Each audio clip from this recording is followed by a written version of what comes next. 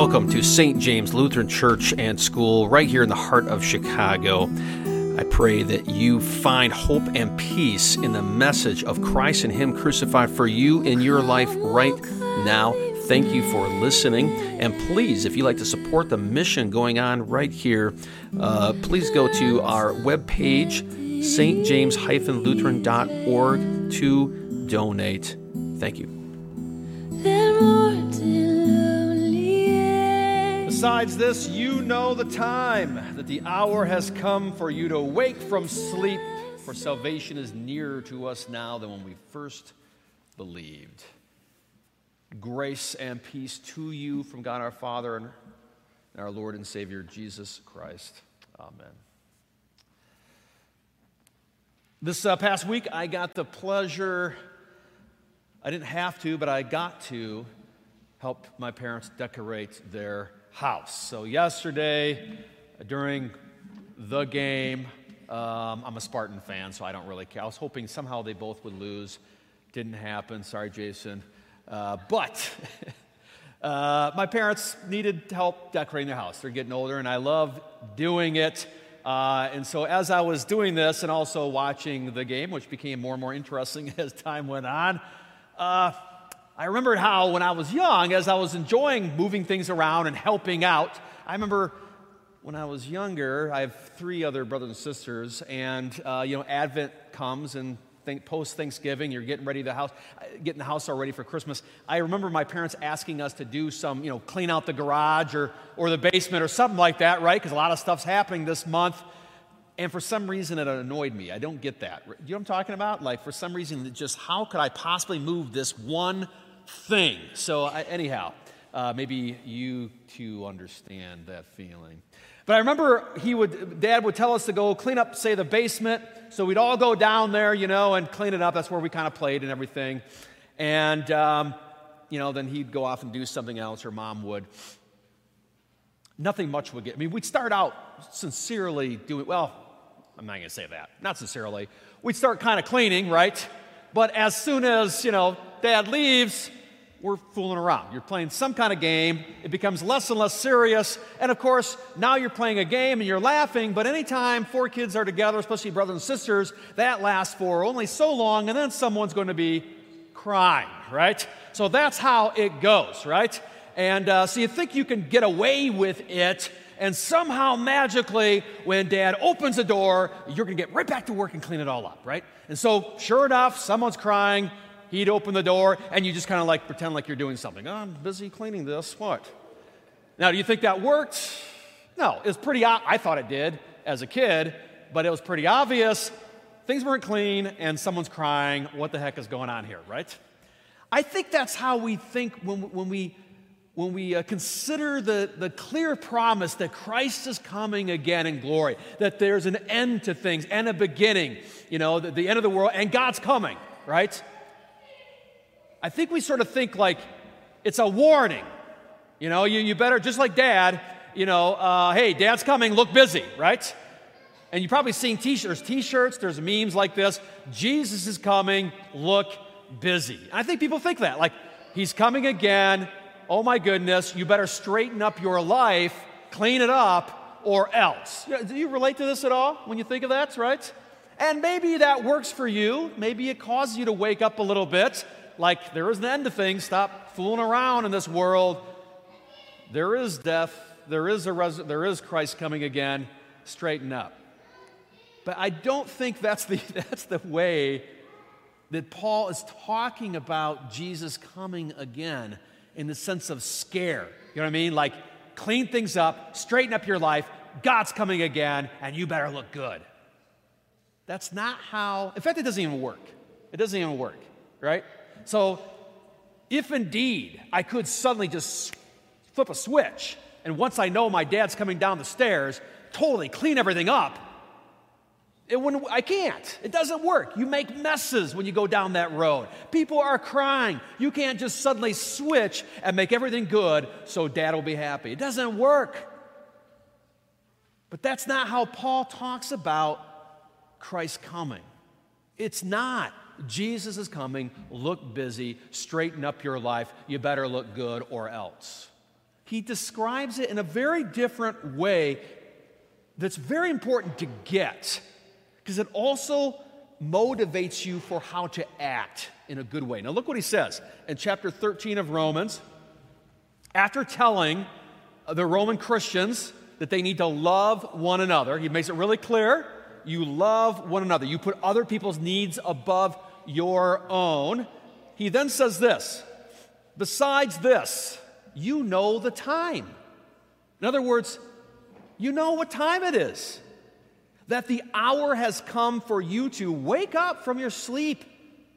For salvation is nearer to us now than when we first believed. The night is far gone, the day is at hand.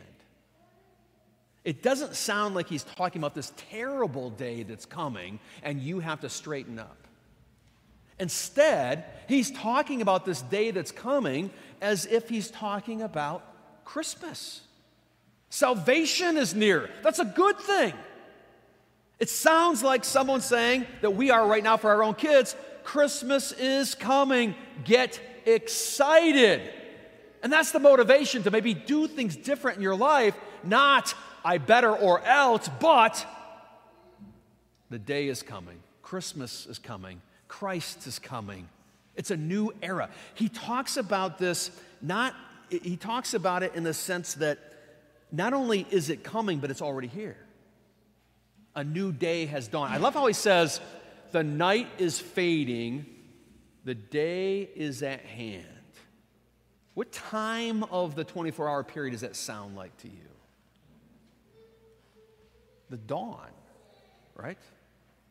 Well, usually, before I lived here, Thanksgiving time, you get to go deer hunting. And I love hunting when you're out early, anytime you have to be out somewhere early in the morning, out in the woods. It's a beautiful time because it's dark. You get your spot, and then you just you're listening. It's just beautifully dark and quiet.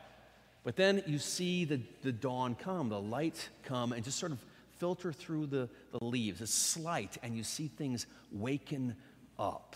And it's just the most beautiful time of the day. And Paul's saying that's the time. The night, the darkness of fear, the unknown is gone, is fading forever. And a new day not will, but has dawned. And it's like that dawn where you can kind of make things out. It's light, and you know that light's not going to go away. The day is coming. It's not going to go away. A new good thing is happening that's not going to go away. It's not a struggle. There's no big battle between good and evil. Not at all. The day has dawned. And right now you can see glimpses of that day. You can hear that day. Gentle ways, the baby in a manger, right? You can hear that day and you can see that day in gentle ways of God on a cross for you. An early Sunday morning resurrection, a new day, a new era, a new way to live has begun already in Jesus. And you can taste it when you come with shame and guilt today and you hear, take and eat, take and drink. This is my blood shed for you. I forgive you. And you can see it. You can see the glimpses and you can see the light shining around on people through his church as we love each other, as we forgive one another. The day is dawned, Paul says. It's not an if, it has happened when Christ was born. Christmas is not about an event, it's about a new age. And Paul says, it's already here. So wake up joyously. It's come. And then notice what he says next, and this is important. So the night is far gone, the day is at hand. So then let us cast off the works of darkness and put on the armor of light. Live like people where you have light. Now, what does that mean, darkness and light? Darkness, when you live in darkness, it means a couple things. It's hopelessness. When it's totally dark, you can't see out. You don't know what's ahead of you. You don't know who's around you, right? It's confusing, it's frightening, And living in the light, you can see, you know, it's going to be okay. Darkness and light. Paul uses this theme all the time. And then he says this, right? Walk properly as in the daytime. And listen to these things. I know that he says this too often that we should just ignore these words and what Paul's talking about. Let us walk properly as in the daytime. In other words, it's daytime. Why don't you walk like it? Stop living like you're in the darkness. He says, not in orgies and drunkenness, not in sexual immorality and sensuality. And then when you think you're good, you're like, oh, I think I'm pretty good there. Not in quarreling and jealousy. He always, whenever you're reading the law with Paul, he'll throw in stuff where you're like, yes, that's wrong. And then he'll throw in a little bit like gossip. You're like, ooh. And for him, it's all the same. These are the works of darkness. Now, why is that? When you're in darkness and you don't know, you don't believe in a future, you don't have any way out, you either become absolutely hopeless and self-pity, right? I'm going nowhere, this isn't working, and you just crumble. And there's people you probably know they're like that. But you also could be incredibly brash. Like, screw it. I don't know what's going to happen. There is no future, and there is no past. I just came here by accident. What does that make you? Self-centered. So I'm just going to live for the day in this darkness, do whatever makes me feel good. And all the things that Paul mentions are things that are absolutely satisfying yourself for the moment. Did you notice this? Sensuality, right? All those things he's mentioned. It's not just physical, but jealousy too, right? Why are you jealous? Because all you can think about is yourself and what you don't have. And what somebody else, you don't see other human beings anymore. Because in the darkness, you increasingly see yourself as just an animal for the day with no meaning or purpose, and therefore carpe diem for yourself. But also you treat others the same way. It's in the dark. You can't really see them. You just use them for you. And Paul says, throw that off. That's what it's like living in the darkness, like animals, satisfying your little desires, whatever that might be. Thinking that the most important thing in the world is being you. You're the king of that little tiny cave that you've created. That's what it's like to live in the dark. If there is no God and if there is no future, it's probably true. You're God, do what you want to. But the joke is, it hurts you and it hurts others. Living for yourself, living in that darkness. And I think this is very important for us today. We talked about downstairs in our Bible study that we're tempted to think like this in this day and age. I think more than ever, we're just inundated with commercials and just everything is about satisfying yourself and your personal dream of who you are, even reinventing yourself, but it's very selfish. It's not just, it could be commercial, it could be all these different aspects, but our whole culture has replaced some sort of other being and put you as the center of it. And that sounds good, but you're the worst god of any religion there could be. You're the worst master of any slavery. You're actually the most judgmental person. Do you know this? You actually, when you're God in your little domain or king, you're the most tyrannical about yourself, about the world, and with others. Wake up, Paul says. And he doesn't tell you to cast those things off because if you don't, you're going to hell. He's not saying that. He's saying, wake up. That's what it's like to live in hopelessness. It doesn't work. It's a dead end. So he's not saying you better stop because Jesus is coming back. That's not how he's talking. He's saying you're not that person with no hope, living just for the day, today. You know something better. The light has dawned on you. You know that you are loved even though you're a sinner. You know that you're forgiven. You know who God is and you know what he thinks about you. He actually loves you. And you know where you came from and you know where you're going and it's going to be okay.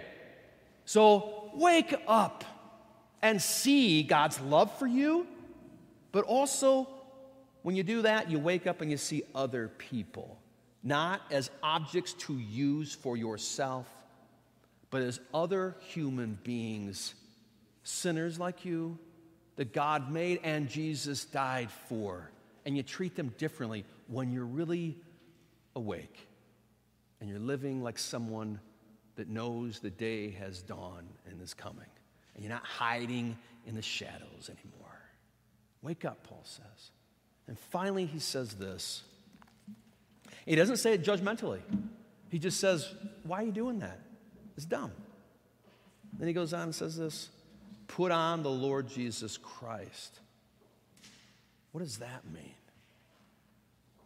Put on the Lord. He says this all the time. You're in Christ. A Christian is in Christ. You put on Christ. It's not a law, like you got to go find this. It's basically you've been given it. In baptism, you've been given the clothing of Jesus. You've been covered by him. He has covered you in his death and resurrection. You are forgiven. You will rise again. And he's clothed you with that. He has that's what happens in baptism. And Paul's saying, grab that. You know, every day, what is it? Every day, wake up. Realize, what am I doing, right? Forgive me, Lord, I'm treating other people terribly. But you douse those sins into the waters of baptism, to the forgiveness of Jesus. You put on Jesus. I am forgiven, and I will rise again. That's what that means. You get to put on Jesus Christ every morning. A positive message of walking in the day that compels you to treat others like Jesus would treat them. Why? Because he has treated you with such grace and mercy. I encourage you to walk in the light this season, Advent, good time to get in the habit. One good way of doing that is we have a subscribed devotion. Go online, click it, there's a QR code there, or go online for it. Every day we've got I challenge you to read Scripture every day and read a little devotion with it. That's one great way to be in the light, remembering his promises to you. So take a hold of that. Of course, church services. These are ways that we walk in the light. And I encourage you to get back in the light this Advent. Join me in leaving darkness and coming into the light. In Jesus' name we pray. Amen.